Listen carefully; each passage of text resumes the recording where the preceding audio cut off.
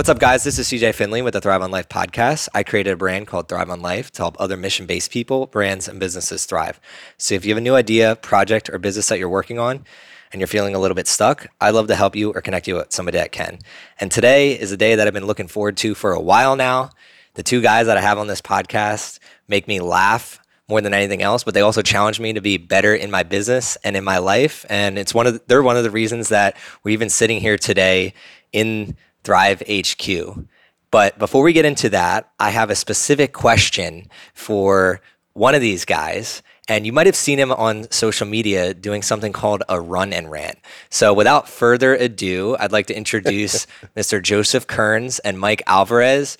They're a two-man team of Magic Marketing, and we'll get into that a little bit later. But before that, I'm putting you on the spot here, Joe. What the fuck is a run and rant, and how did it get started? Oh, yeah. That kind of podcast, huh? Yeah, we're getting right into the old curse words. Yeah. Okay, unfiltered. Hey, whatever you want to do, whatever floats your boat. Can you do me a quick favor and just make sure, like, at all times I'm showing an appropriate amount of chest here? Just So for those listeners out there that can't see us, we are recording right now, and these two guys literally show up everywhere dressed, I wouldn't say to the nines, it's like a little bit in between, maybe like a 5 or a 6. Yeah. But they definitely look better than me with their nice little shoes on, and I'm here barefoot with my gym clothes on. But You got some leftover gym mat on the bottom of those feet. so too, this man. is supposed to be about a run and rant, not a rant about my bare feet. That's good. So The run and rants. Well, it is a publicized stream of consciousness. That's about it. It really started out just as an accountability thing because I always told myself I'm not a runner. And I was like, well, why am I not a runner? I just need to get out and do it every day and hold myself accountable. And thanks to you always giving me shit for not putting anything on social media whatsoever. It's like, all right, this is a good kill two birds with one stone thing. I'll be putting out something every day, and then I habitualize the thing I'm avoiding, which is both going on social media and going for a run.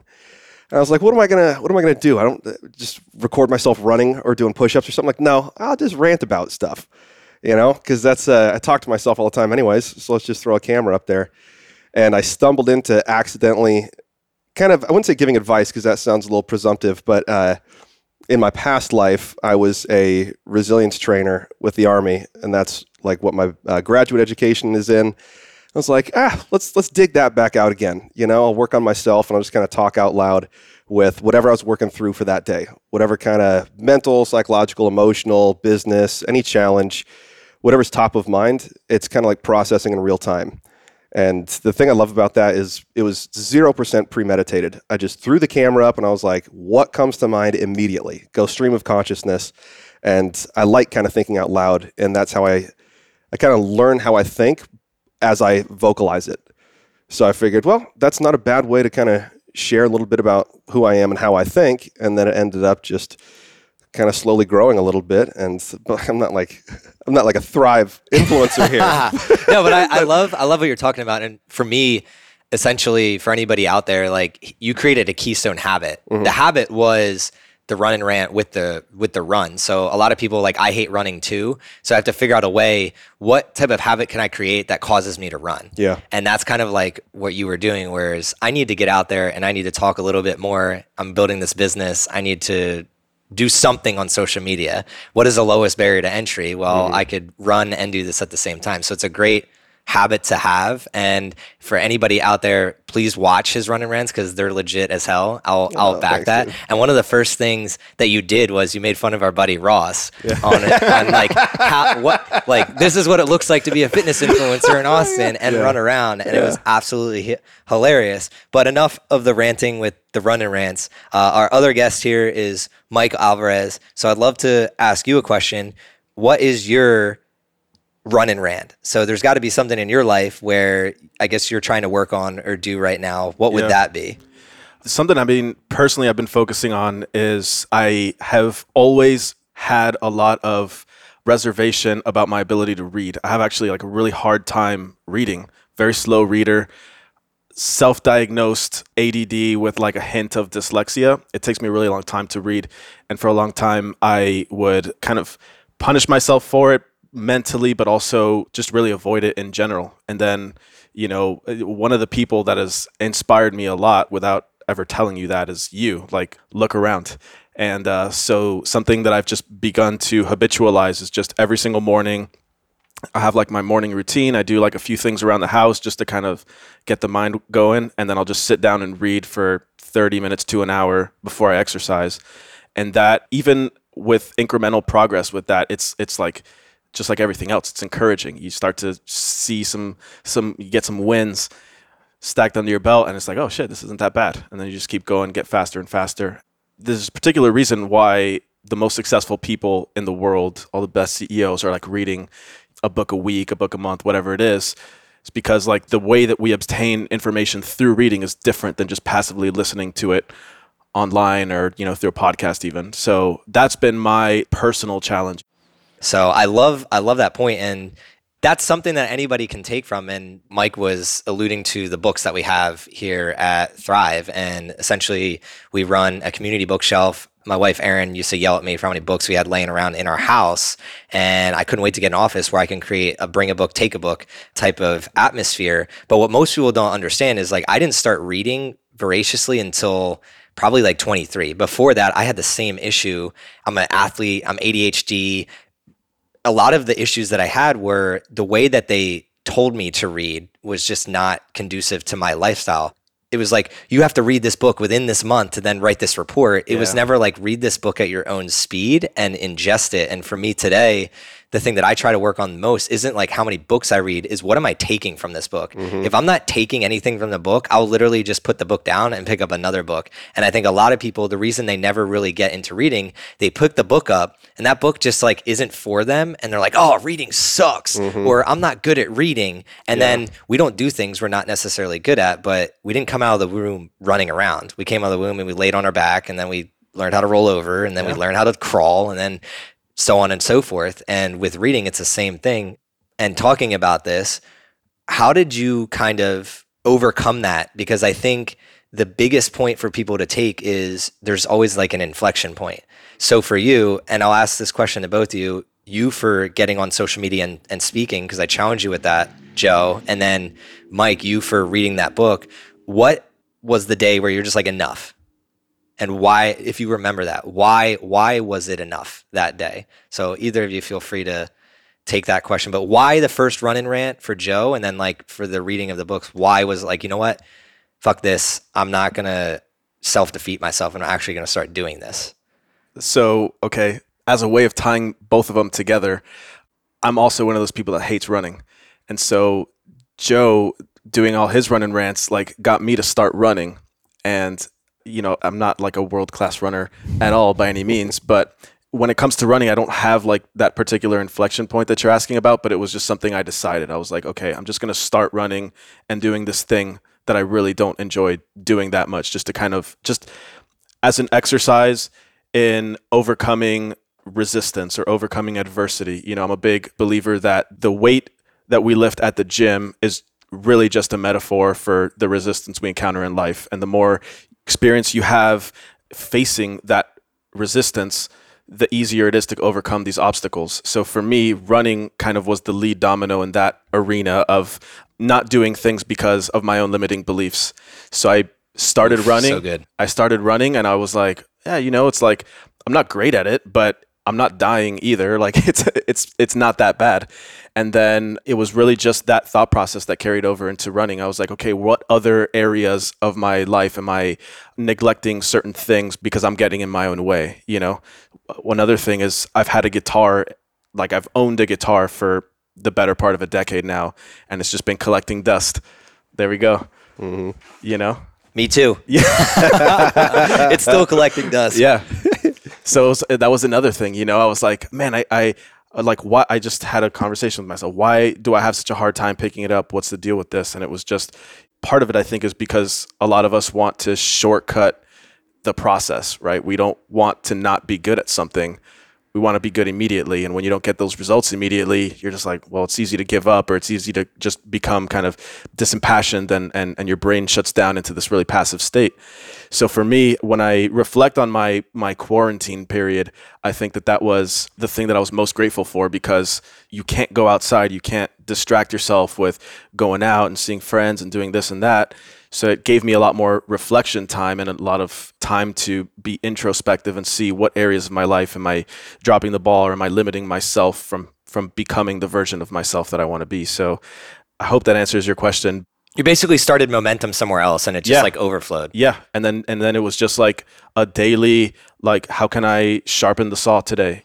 And to piggyback off that, like, that's meditation for me, because like I always meditated every once in a while and like found forms of meditation. Like working out was like one of my forms where I didn't always just lift super hard, but like it was kind of like my box of meditation.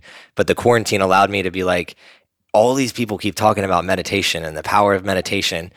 I had no other choice. It's just like, there's nothing else for me to do. I'm just going to wake up and start meditating. And then once I started trying to meditate, I realized like my hips are so tight, I couldn't even get my knees down to the ground. So it became, okay, now I'm going to try and meditate. I'm also going to try and get more flexible. And then, the third thing was a lot of people are writing. And I was like, I'm going to meditate. I'm going to try and get more flexible, and I'm going to journal. And this is all within 20 minutes at the first part of my day. And I'm like, you talked about the wins.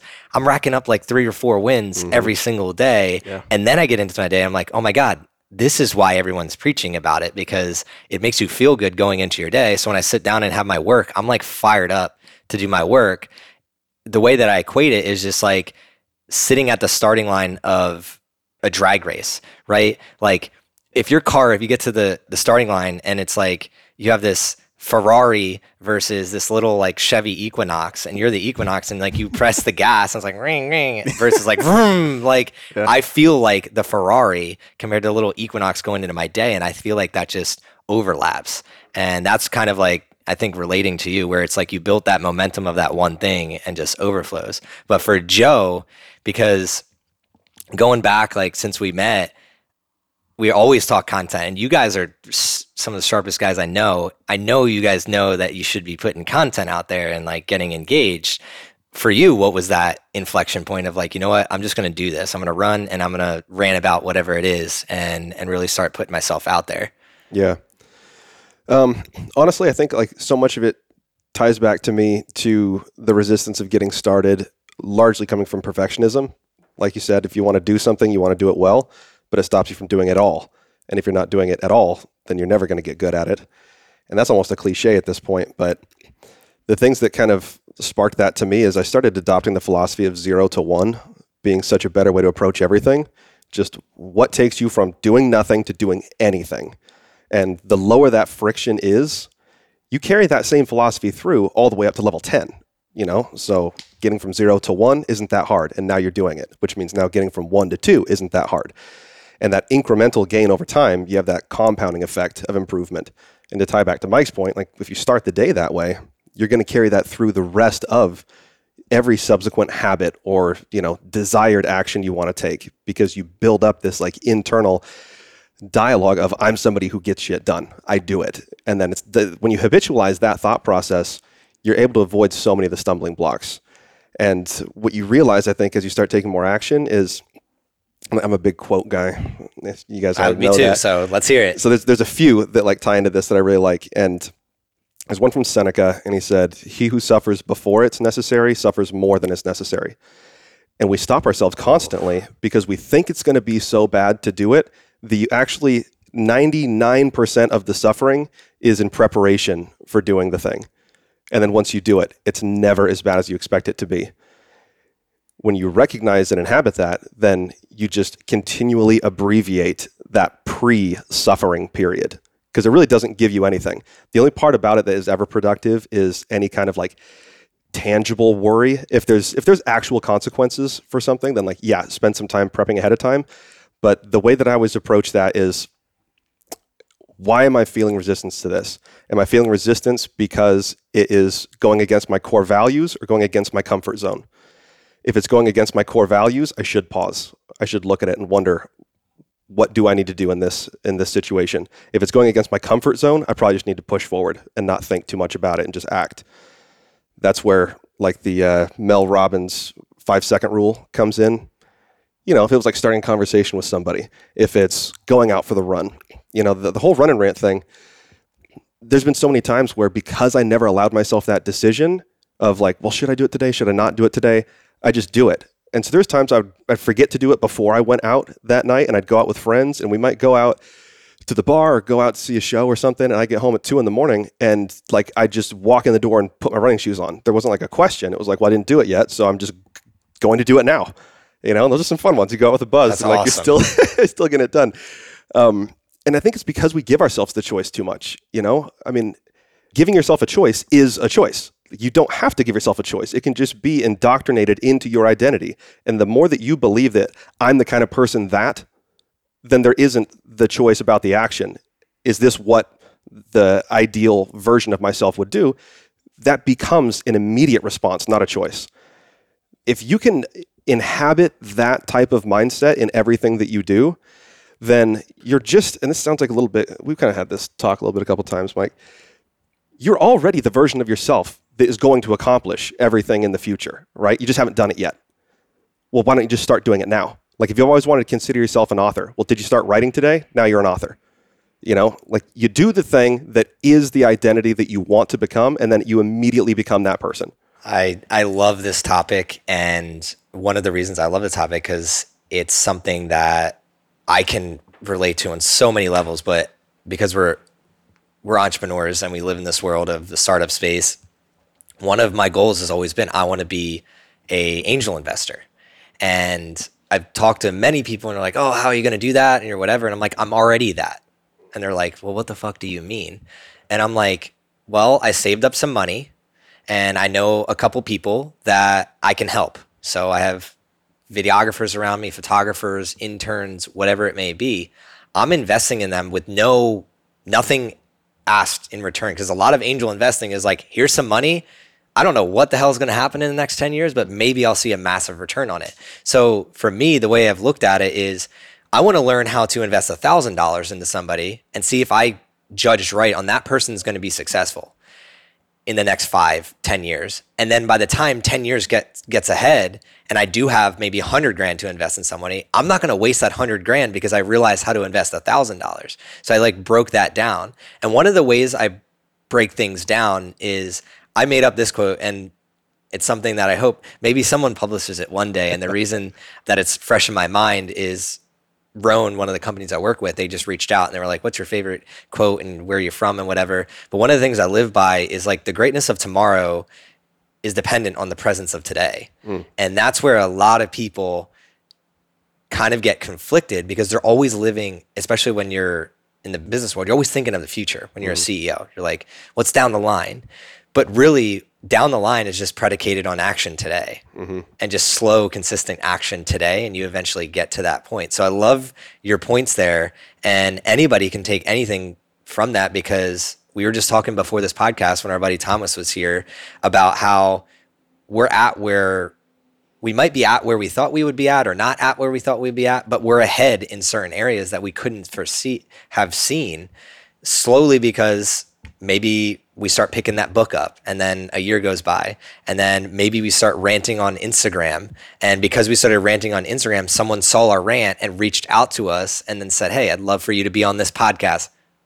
Wait, that's where we're at right now, right? So that's my point is just like anybody else out there that's listening to this, just start with the lowest hanging fruit. And this is where I'd love to jump into this next topic because you guys grill me on it all the time, the prove it methodology, where you guys were just like proving it to yourselves on this ground level. I'd love to jump into, I consider you guys one of the best marketers in this town, if not the best. Thanks, man. I don't even know how you guys got into marketing. So I'd love for you guys just to go riff on each of your stories of how you ended up maybe in Austin, Texas and becoming marketers, because they used to be email marketers, but I made that mention before this podcast and they looked at me like, well, we got some things to update you on. So we'll get into that. But how did you end up in Austin, Texas and become Magic Marketing Masters that I know you to be? Yeah. I'll take it from here. Please. So it's an interesting story. I'd say if we rewind maybe 6 years ago, my goal was actually to be a doctor. So I was going down the path. I was working in an ER. I had worked in an ER for like 7 years, something like that. decided I don't like medicine. I didn't want to keep going down that path. Why did you want to be a doctor? I wanted to be a doctor because that was if you take like the standard template of what somebody's life should look like, right? You go to high school, you go to college, you get your degree, you get married, you settle down, have kids, like the whole 9 to 5 like template of life.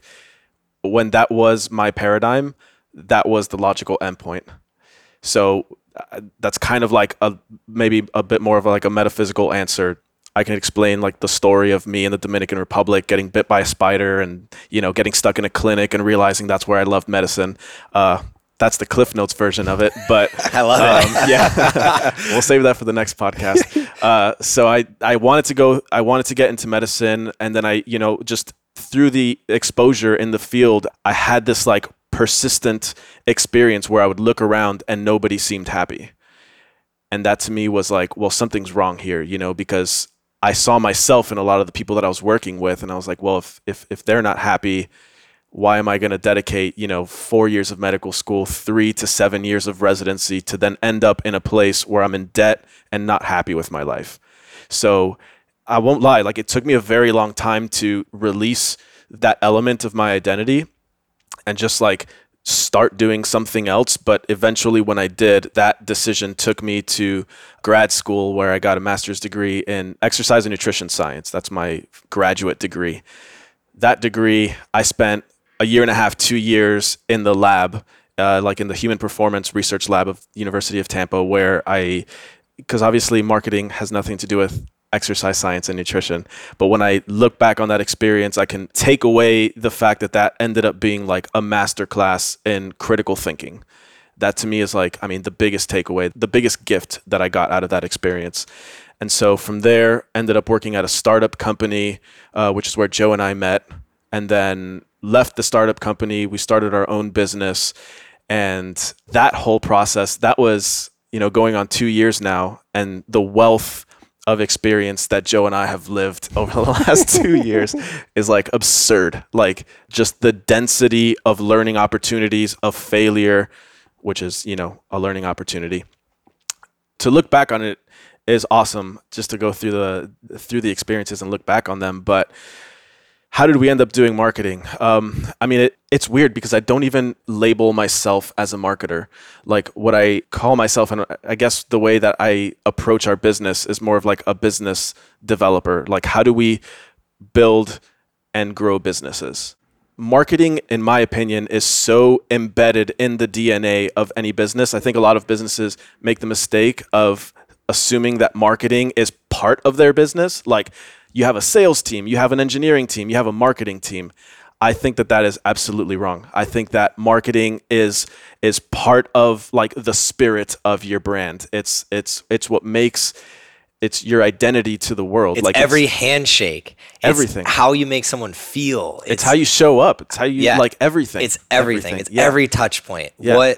What computer, when someone gets to their computer at the beginning of the day, what are they feeling like in your company, and how is internal marketing? And I love how you hit on that last point, because like that's what I was like hoping that you would start hitting on. Is it's so much more than marketing. Yeah. It's because most people think marketing is, I can just outsource my marketing. I can just outsource my social media. I can just outsource these things that these other people, these other experts are going to help me grow my company. And it's like, no, it's a lot more internal than you think. And there's a lot more touch points to it. So thank you for getting to that and alluding to that, because that hits home with everything Thrive, where again, if you turn around and it says, feel your passion, like, I want people to come in here and be passionate right from the get-go, but it has nothing to really do with what my marketing strategy is. Even though you guys can write a great marketing strategy, it's more so, and I've worked directly with both these guys, they're super sharp at what they do and are on point with utilizing marketing to grow the business. So I love that answer, and I would love to hear from Joe. But before, you came from Miami, right? And flew in from Austin. Flew in to Austin. Yeah, born and raised in Miami, did grad school in Tampa, and then moved here from Tampa. Okay, cool. Yeah. So you were supposed to be a doctor, and now you're sitting on this $500 couch. What happened to you, bro? Living life, man. Living life. It's okay. But I'm happy to be here, I'll tell you that. And I can relate so much to the, and that's what matters, the happiness. I can relate so much with the I was an engineer, and that's where I take from it is that critical thinking. And for anybody that's questioning, I hate titles. Like, that's the thing. But you guys named yourself Magic Marketing, so that's kind of like why I was like, how did you get into marketing? The mother brand is Magic, which is just hell yeah, is a combination of our initials. So Mike Alvarez, it's MAJIK. So Mike Alvarez, Joe Kearns. So it's just magic, baby. It's magic. That's all it is. Magic, all right, Magic Mike. Let's hear from the JIC side of it. That sounds disparaging for some reason. Yeah. Okay. So a little bit of the backstory. I'll keep this like really concise because it's definitely kind of all over the place. So went to undergrad, got a Bachelor of Kinesiology and a Bachelor's of Psychology because I knew that you could never separate the mind and the body. And I was really passionate about fitness, knew I wanted to help people in that. Moved to Australia for a few years. Where'd you go to school? I went to Washington State University, and then I finished both my degrees in Australia at University of the Sunshine Coast, which is about as amazing as it sounds. Yeah, it was actually a kangaroo sanctuary. So like it was ridiculous. Just rub it in, why don't you? Yeah, it was beautiful. So I finished my degrees down there, and then I didn't want to come home. So I just decided to start my own. That was my first business I started, was in Australia. It was a personal training and nutrition consulting business. And that's where I started to dip my toe in the water of, okay, I can make my own money and be accountable to nobody. That was actually huge for me, especially being in another country, because I didn't know anybody there. There's no family to support me or anything. You were really, really starting from scratch. And that wasn't when the entrepreneurial bug hit me, though. That was just in the more autonomy-seeking side of it, where I recognized, oh, this is possible. I can generate my own income. And I really, really enjoyed that a lot. But what I noticed after working with so many clients was, even though I knew beforehand that I wanted to also get a degree in psychology because that was so important, anybody who has a bachelor in psychology will know that it's not enough. It goes so much deeper than that, right? You learn surface level stuff. And every single client that I had, even though I was really good at my craft and my skill as a trainer or a nutritionist or anything like that, that was not getting my clients the results. It was when I was able to connect with them on a psychological and emotional level. But the only thing I could lean on was my own natural abilities for that, which is huge. You do need that, but it was frustrating when I just didn't connect with someone on that level. And I was like, there's got to be better frameworks for this. I know there has to be more that I can learn so that I'm empowered regardless of who's in front of me. And so I went to school and I got a master's degree in performance psychology. So it's in the realm of sport and exercise and any aspect of high level performance. And so I did a lot of my graduate research. My thesis was looking essentially at what different mental strengths are correlated with exercise adherence, despite having risk factors that would lead you traditionally to be thought of as being low activity, high risk and everything like that. Because most of the research, the thing that piqued my interest was why do we always say that anyone who's 2 standard deviations away from the mean are the outliers and we exclude that data? You're saying no, we're only going to look at the average. I was like, that's an inherently flawed way to look at it, because almost by definition, in my mind, anyone who's 2 standard deviations away from the mean, for better or for worse, they might have some kind of really, really compelling characteristics, or there might be something we can learn from them. Why would we look at any other high-level performer who is 10 standard deviations away from the mean and think we have nothing to learn from them? By definition, they are nowhere near the norm. And so I wanted to look at those people. So that's, from my perspective, I was more interested in looking at what factors around human greatness that we can learn from, study, develop frameworks, theories, practical applications, and then bring that back to the middle of the stand of and then the you bell can make curve. a new norm. Yeah, there's stuff that we can always learn. Well, and then you can do some running rants about it too. Oh man, can we ever? So for me, that was what piqued my interest. And so in layman's terms, because I understand what you're saying, but in layman's terms, describe kind of what you just said. What makes great people great? There you go. And there's more to it than just saying they're born with it. That is such an easy way out for people to take. You can't just say people are born with it. There's things that we can learn. There's so many people who they crafted themselves into something worthy of being idolized or worthy of being looked up to or imitated or in some way respected. And that doesn't mean some people are, born with gifts that we're not going to have, but don't throw the baby out with the bathwater here. Like, let's see what we can learn. And the more I studied that, the more I recognized, man, there's a real science to this. There's a huge science that we can use to elevate humanity on an individual and collective level. And it has to do with transferring that knowledge in a way that's not just digestible and certainly not just motivational, but practical and applicable. That's what I needed with my clients. I was planning on still working in a lot of those populations at the time. So I wanted to find something like, what would I have been able to use on the fly? They give me a little bit of raw material with something they say. I can dig down, understand where that's stemming from, and then provide an immediately actionable solution. Shift their mindset. Not just give them some raw speech, but point out, hey, this actually is the symptom of this problem. Let's talk about that.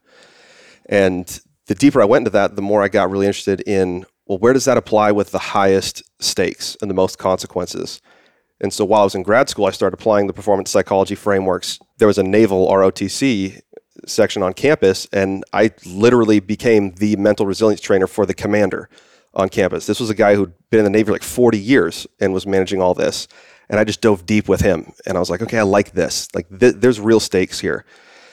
So I decided I was going to go, after grad school, be a master resilience trainer, performance expert for the Army. Basically, your job is to teach psychological and emotional resilience to soldiers pre-deployment, intra-deployment, post-deployment. And so I did that, and I was traveling around the States to all different installations. I was actually supposed to permanently set up a training center in Korea. And so I was always going over there and doing trainings for a month at a time. And just every time North Korea would do their shenanigans, it just got harder and harder with that. So I just mostly did stateside and then traveled abroad. But after doing that for a while, I was able to get a ton of experience and recognize how impactful and powerful it is when you can translate those through. And soldiers are resistant to this stuff. So I was like, I like that I'm learning how to apply this to a population that's not bought in at all. That makes me have to be really, really, really spot on as a trainer to like cut through the filters and the BS and get down to something tangible because it's undeniable. The things that we love doing in marketing, it's like, regardless on if you want to believe it's true, we're going to show you that it is. That's how you overcome the resistance of things. And I had to do that on a daily basis. And then after doing that for quite a while, I just recognized that my ability to do that and to make an impact with people was being so abbreviated through that channel. Like, you don't have very much autonomy when you're working for, the Army. Like, you kind of have to really play by their rules a lot. Structured. It's very, very structured. And Mike and I are both like huge autonomy seekers here. I was like, I know there's a better way that I can do this, and I hate knowing there's a better way. And describe autonomy. Autonomy is a sense of self-directedness. You're choosing your path. Nobody else is going to tell you how to do it and not for like a rebellious, I'm stubborn kind of way, but it's because you know that the only way to give the best of yourself is to not play by anybody else's rules. Neither one of us believe that the rules as we see them are inherently true. Anything that exists in the world is because somebody else said it was that way, and then you decided to believe it and play by their rules. I have no interest in doing that. I think that what I can give to the world is going to be so much more impactful if I decide the conditions in which I get to make that impact. And that was what set me off. I said, okay, I can't do this for the Army then. I need to do this for myself. And so I went back and I took everything that I had learned and decided the only reason that what we know about everything in performance psychology and exercise psychology, behavior sciences, like all of those things are stuck in academia because nobody's taking it and actually translating it through in an applied way that we can get out at scale in the private sector. And so this is how I got into marketing. So this is where it's going to tie together. Yeah, I'm waiting. This is supposed to be the short version, huh? Yo, right? Well, he stirred me on. I'm locked in. This is amazing. Sorry. So when I got to that point, I thought, well, then that's just a matter of creativity and resourcefulness. And one of my core values is resourcefulness always matters more than resources. There's a quote that we talk about that never underestimate the ability of a small, passionate group of people to make a change in the world. In fact, that's the only group that ever has. And I didn't nail it, but that's close. It's a Margaret Mead quote. I was like, well, then that's on me. Like, I'm the one who has this knowledge and I can do something with it. So how do I get it out at scale? And of course, I started doing the unscalable, doing like in-person live workshops, testing my ideas and my curriculum live, getting feedback, taking that and then figuring how can I expand that out? And really where I got my core start in marketing was using marketing technology to create essentially like a digital coach that would dispense tailored exercise psychological theory and techniques on an individual basis to gym members, just because that's what marketing technology allowed me to do. So instead of selling people on a product, I was selling them on an idea. And that's really all that marketing is anyways. So I was accidentally becoming a marketer, because if I can get people purely through an automated set of messages, that's tailored messaging, if I can get those people to exercise, which is one of the most difficult things to get anybody to do, is like eat healthier and exercise. If I can do that on autopilot, because that's how compelling my messaging is, I'm going to crush it at marketing. Are you kidding me? So like that was the core foundation. I had no idea I was going to go into marketing, but that started working so well that the gyms I was working with on that side of it, like, man, can you help us with our marketing and our sales and, operations? And that just kind of, scaled itself out from there. And really everything that got me to where I am today was recognizing the most effective thing that you can be is a compelling and clear communicator. And I honed the hell out of that craft by having only the intentionality of benevolently changing someone's behavior for the better. If that's what you come into marketing with, if that's your approach to marketing, then you don't feel like a sleazy salesperson. Have something you believe in, be able to communicate that in a concise, clear, and compelling way, knowing all the while that if you do that, you're going to change their life for the better. People will buy into that, and you're going to build a stable business around it. And like that's literally what got us to where we are today. Man, that's awesome. Like, it's hard to keep my attention for that long, but it's just like beauty coming out of his mouth. Just poetry. Like, man, it's like poetry. Yeah. You're so, I mean, you weren't concise with that one, but compelling. I didn't say I'm the good one to be concise. Definitely compelling. And you got me one in the buy already. So it's like, if I didn't know you, that was super good. And thank you guys both for answering that. But I'd kind of like to flip this conversation on its head, because we've all been through the ringer. And one of the reasons that, again, Thrive even exists is, well, this office even exists is because one day in, I think November, October, November, I had a long day and I had a meeting with Joe and Mike, and they literally just come to me, like, I'm like blabbering and going off on so many different tangents, and they're just like, look at me like, what the hell are you doing? And like, just question after question after question. And usually I recommend to people, like, don't judge people by what they say. Judge people by the questions that they ask. And you guys ask amazing questions of other people and in businesses. And it got me thinking, and I went home and talked to my wife, and then we stumbled upon like what was the next thing for me. And that was like getting this office, getting more in the community, and growing and cultivating my own community, not just helping other people do it. And there was a lot of ups and downs going through that. So you guys didn't just stumble upon Austin, Texas, and get here and start this business and get all these opportunities that you're having today. For each of you, what are some of the hardest things that you've had to endure through marketing, business, Mike getting away from thinking you were going to be a doctor and then completely pivoting? What are some of those things that can relate to other people that might be compelling for them to take the jump in the leap, even though it's going to suck and there's going to be some hard points? Yeah.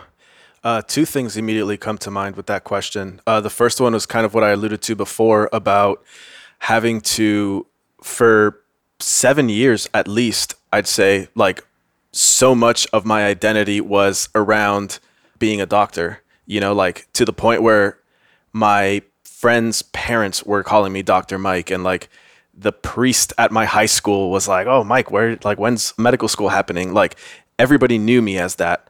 And so I personally, I don't want to say that I was like just doing it to please them, but to an extent I was. And so making the transition out of what people expected of me and into not what I expected of me, but what I wanted from life. You hear it all the time, man, but it's way easier said than done. And that to me was like a really tough transition, because, you know, you're kind of finding yourself along the way. And for me, it was like the resistance came because I knew I didn't want to do that, but I also didn't know what opportunities were available to me and what I wanted to do. You don't know what you don't know. Exactly. I had no idea what I wanted to do. I was like, I don't want to go to medical school, but If I do that, it's a good job, good opportunities. I can go anywhere in the world. They need doctors. You walk into any room and people respect you. Like, there were a lot of parts of it that I liked, but the day in and day out part of it just didn't really appeal to me as much as I hoped it would. So having to release that part of my identity, because that's really what it felt like, was a really, it was a tough part, but that was, we said it earlier, like, you just have to start. You just have to take that leap and make a move. And so for me, I'd say that's the first thing that comes to mind in terms of the biggest decision I've ever made in life was 2015, deciding I've had enough. And then I applied to grad school, not because I had any, grand visions of becoming like the best personal trainer in the world or the best, nutritionist or exercise scientist in the world. It wasn't that. It was just, I was interested in exercise and nutrition the whole time in the process of going to medical school. And like, the only reason I got my grad degree was because I was like, I just need something else. And that's just the next step. Yep. That was like, don't think 10 years from now, think like 10 days from now, where am I going to be? Like, you can control that a lot more. So I'd say that was one thing. And then the other thing, which I'm sure you'll appreciate, is how I learned my own catchphrase, which I know you're a big fan of, the prove it mentality. So again, through the process of getting my grad degree, you work with people in like the nutrition space and the fitness space. And when Joe and I eventually kind of went off and started doing our own thing, based on the entire collection of life experience that I had, if you were to say, Mike, you have 10 seconds to come up with a business idea that has to work, like, what is it going to be? Again, just based on my life experience, I would have said meal plans. People love meal plans. Yeah. And so one of our first ideas that we got into was, I won't get into the details, but essentially trying to sell meal plans. And again, based on my own intuition, I was like, this is gonna work for sure. We went all in, we sprinted, we put up the website, did all the stuff, put the offer in front of like a very qualified market, and sold zero. Like, not only did we sell zero, we were like asking people like, are you interested in this? And nobody said yes. Like, it just fell as hard on its face as you can imagine. And that was, and when was this? This was, a couple years ago. And so I would say like that to me was like, man, okay, it's not that simple, right? You can't just rely on intuition and experience to make good business decisions. It requires something else.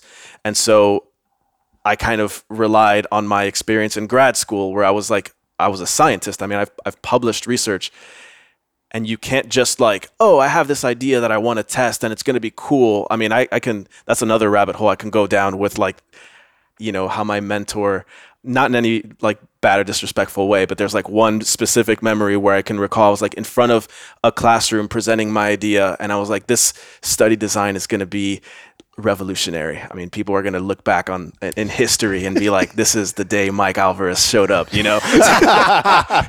all I can remember is after pitching my study design, he goes, Doctor, I'll shout him out because he I wouldn't be who I am without this guy, but Dr. DeSouza of the University of Tampa. After I give this pitch, I remember him looking in the back. He's like, Mike, what you said makes no sense. That's not going to work. And all I remember was like, there was like a projector, like presentation and all this stuff. And I was in front of the classroom, and I just remember like getting all lightheaded, like the projector light in my eye. And I was like, oh man, what is happening? So you go from like being on top of the world to like you're starting to sweating bottom. And shrink and like about to pass out. Like, this was serious. And it was so humbling, but it like the wisdom that I took out of that was how important it is to like do your due diligence and like are you answering the question you're looking for, and all this, all the elements that make up, just critical thinking. And so took that experience and applied it to business, and it's like, okay, how do we prove it? I mean, my experience isn't a valid business, it's a hypothesis. So how can we prove it?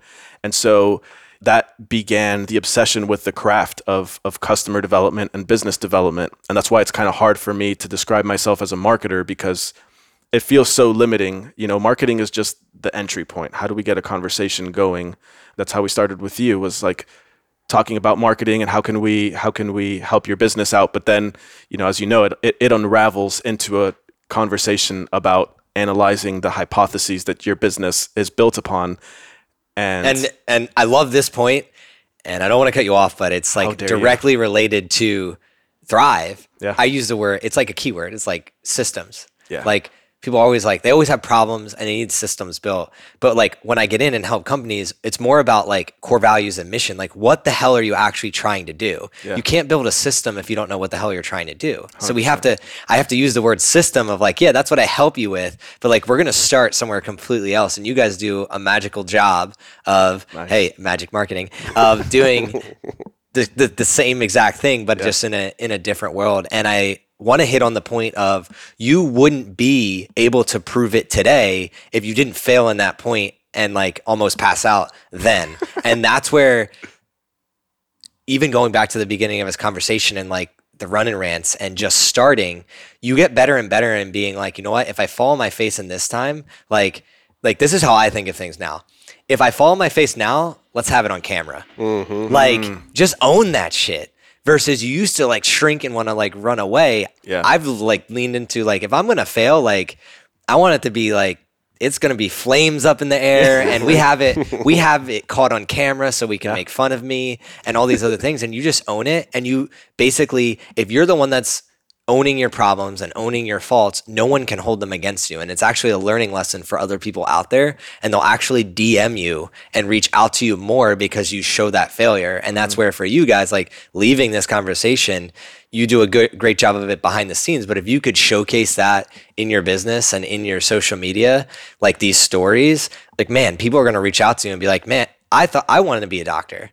And like, you just gave me the power to step into this other arena and be like, fuck it, I don't care what's going to happen. He sounds like he's having a great life. So again, thank you for sharing that. And that's such a good point for people to hear around when you fail, it usually turns into your special sauce later on down the line. Yeah. Like when I think back to my story and sitting at a desk job and transitioning into personal training as well and this health side of things, it was relatively similar where I didn't know what the hell I was doing. And the special sauce comes later on down the line from just tripping and falling. So for Joe, what did that look like necessarily for you? Did you end up passing out telling one of your crazy long compelling stories? No, it's like what it was me, the one that passed out hearing his Yeah, right. So what part of the journey do you want me to talk about here? No, anything that can relate to, like, you're obviously really good at what you guys do and you didn't get that way by just showing up, just like we've been talking. Right. What were some of the struggles that you can just think of in your head that kind of alluded to you being who you are today sitting here? Falling out of love with my ideas is probably the first thing, because to Mike's point about everything's a hypothesis, well, if you're in love with a hypothesis that's repeatedly proven to be false, you're not going to make any progress. And so many people just keep trying to prove it over and over and over again, rather than taking the data that they got and then just shifting it slightly in the direction of what is working. And then you actually end up eventually where you wanted to go anyways. You know, there's many paths to greatness, but people look at the one that they thought from the beginning is going to get them there. And that's not it. That's why I always love pulling it back to, what are you actually working towards? Because people will have this surface level idea, right? They think it's like the top of the mountain, but it's not at all, because the reason they even came up with it is because it's what they heard. It's somebody else's rules. It sounds like the thing that they're supposed to do. They convince themselves that they're in love with it. Meanwhile, they have no idea what the day-to-day of that would even look like if it did work. Give us an example. So, like, let's just say, for example, somebody thinks like, oh, I want to start a membership site. Like, I hear this kind of stuff all the time. People are like, I want to start a membership site because then like I can have this recurring revenue and I can have blah, blah, blah. I'm like, cool. Do you know what the day-to-day looks like if you were to succeed at that? They're like, well, I don't know. I blah, blah. They don't really have any thought process. With the agency.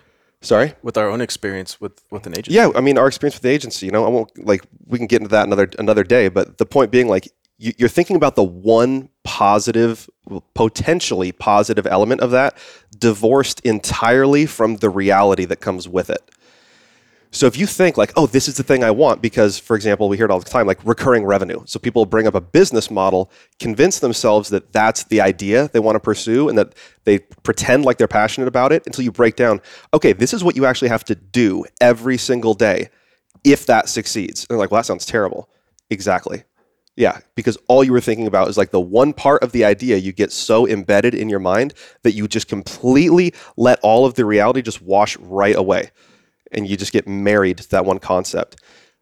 Rather than starting with saying, what is it about like passive income or recurring income? Why is that so exciting to you? Well, because then I wouldn't have to worry about money every month. I'd know I have money coming in and I can just focus on doing things I love. Okay, why is that so important to you?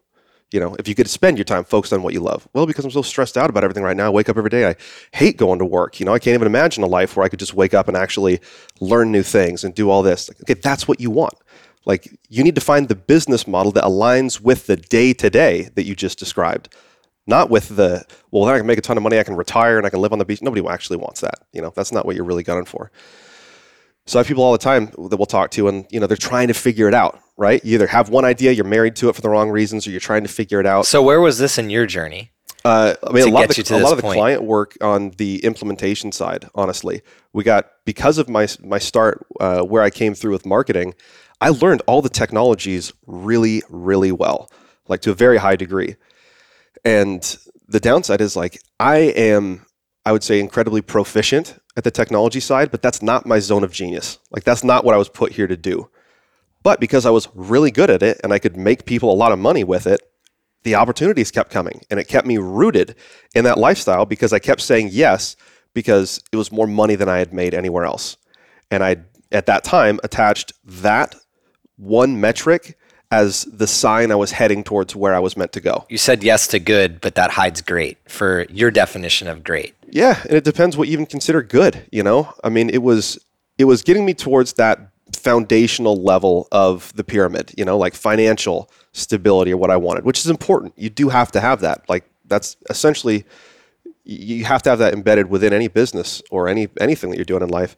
But I allowed it to pull me further and further off track because I was so myopically focused on that metric that it actually wasn't on a parallel path. It was diverging further away from where I wanted to go.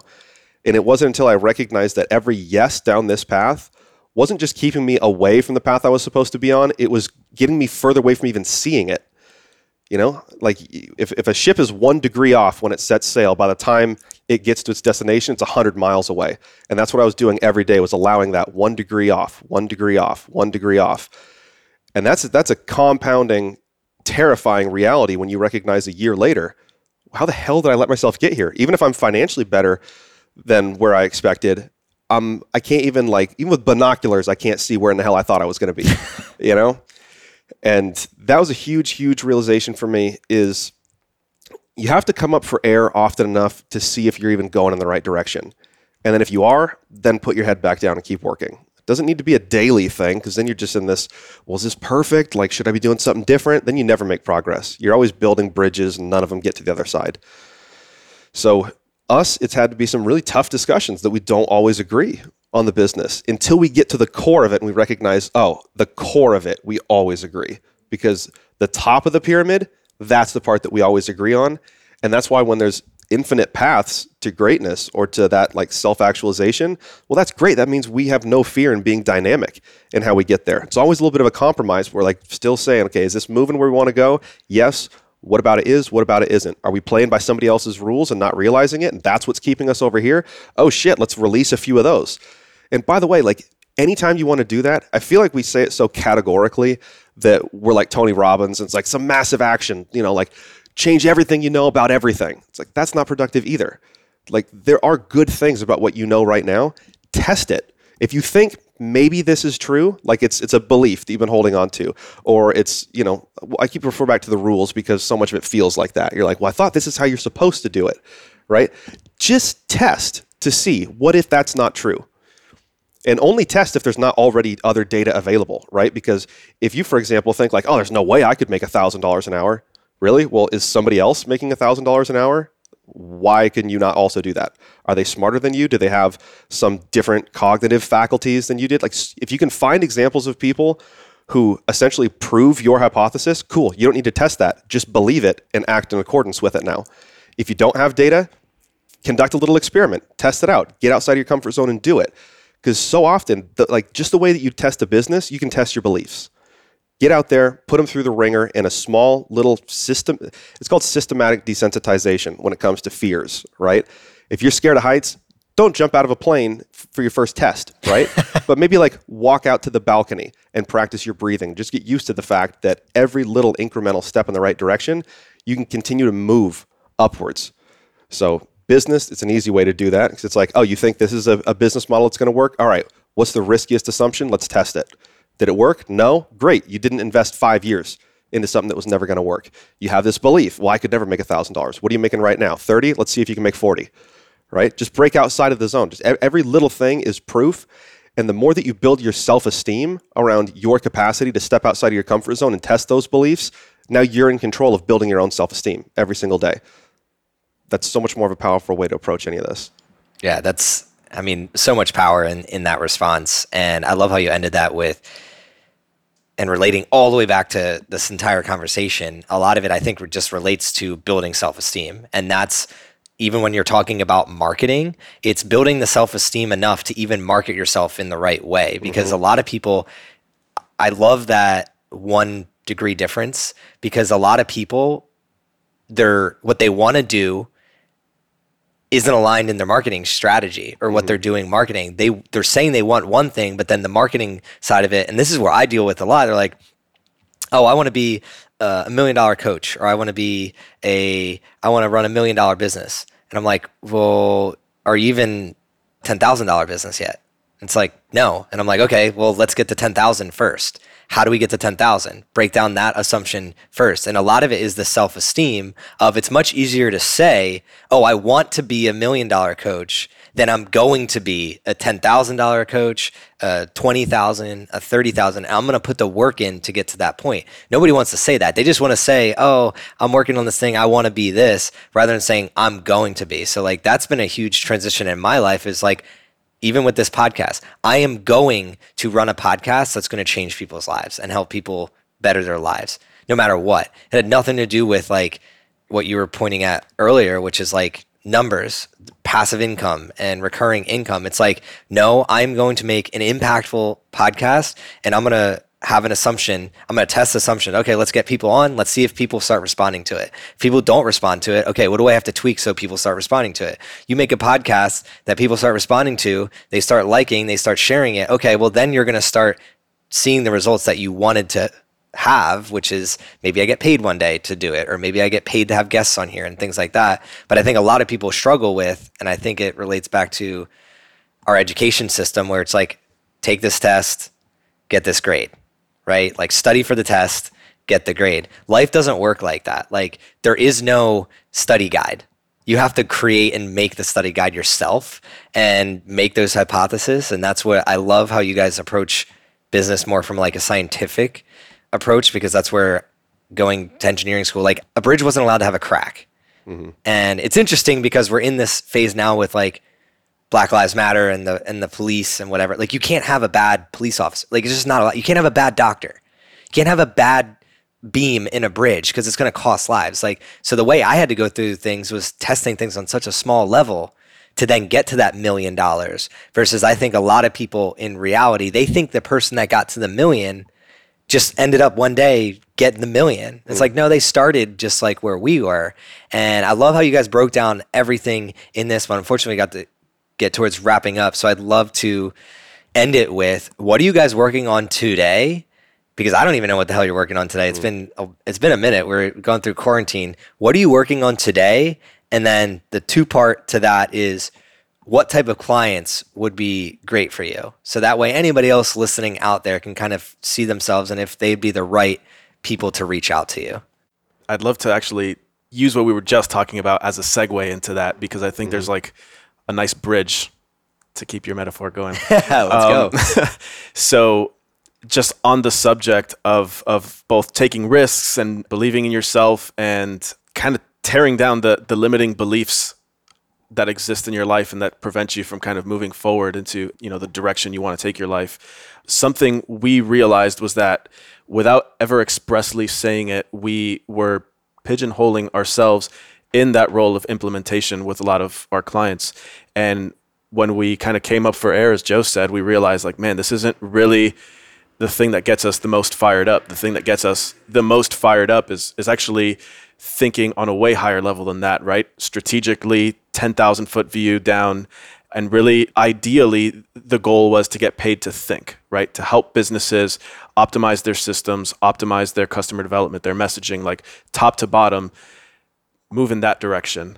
And our limiting belief in our own business was that is not achievable yet, right? That's 3 years down the line, 5 years down the line.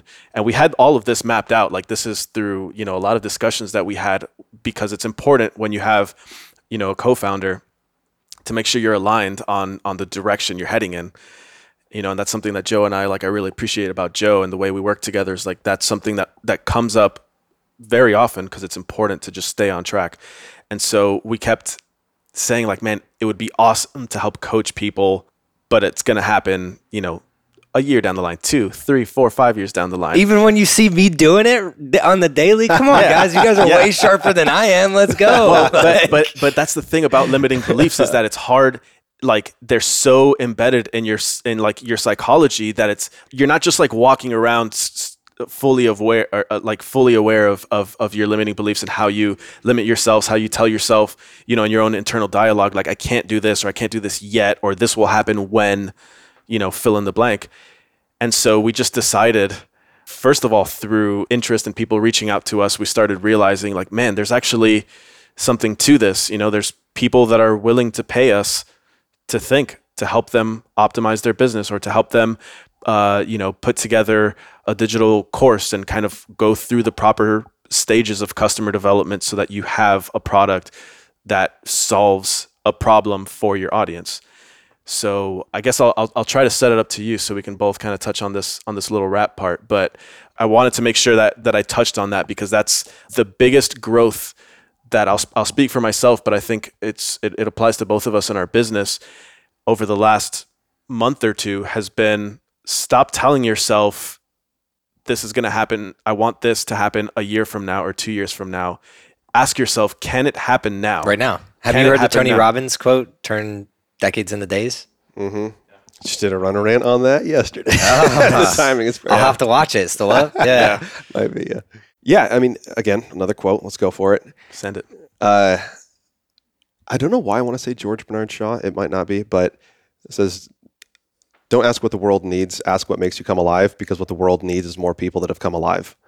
I love that quote. And we've started asking ourselves that so much more often. We recognize the thing that makes us come alive that we had been doing for free for years and that we would get wrapped up in is like the conversations we have. I mean, we absolutely love everything about helping other people's vision turn into a viable business. Because when you help other people live the dream, like that is our dream. And when you help other people thrive. Yeah, that's it. That is your dream. That's why we resonate with you right away, man. I love it. This is music to my ears. So with that, the thing that we recognized is we had been so stuck in our zone of competence, like the thing we were good at, that we were never allowing ourselves the space to be fully present and help the people that were right in front of us. And our unique gifts allow other people to express theirs exponentially.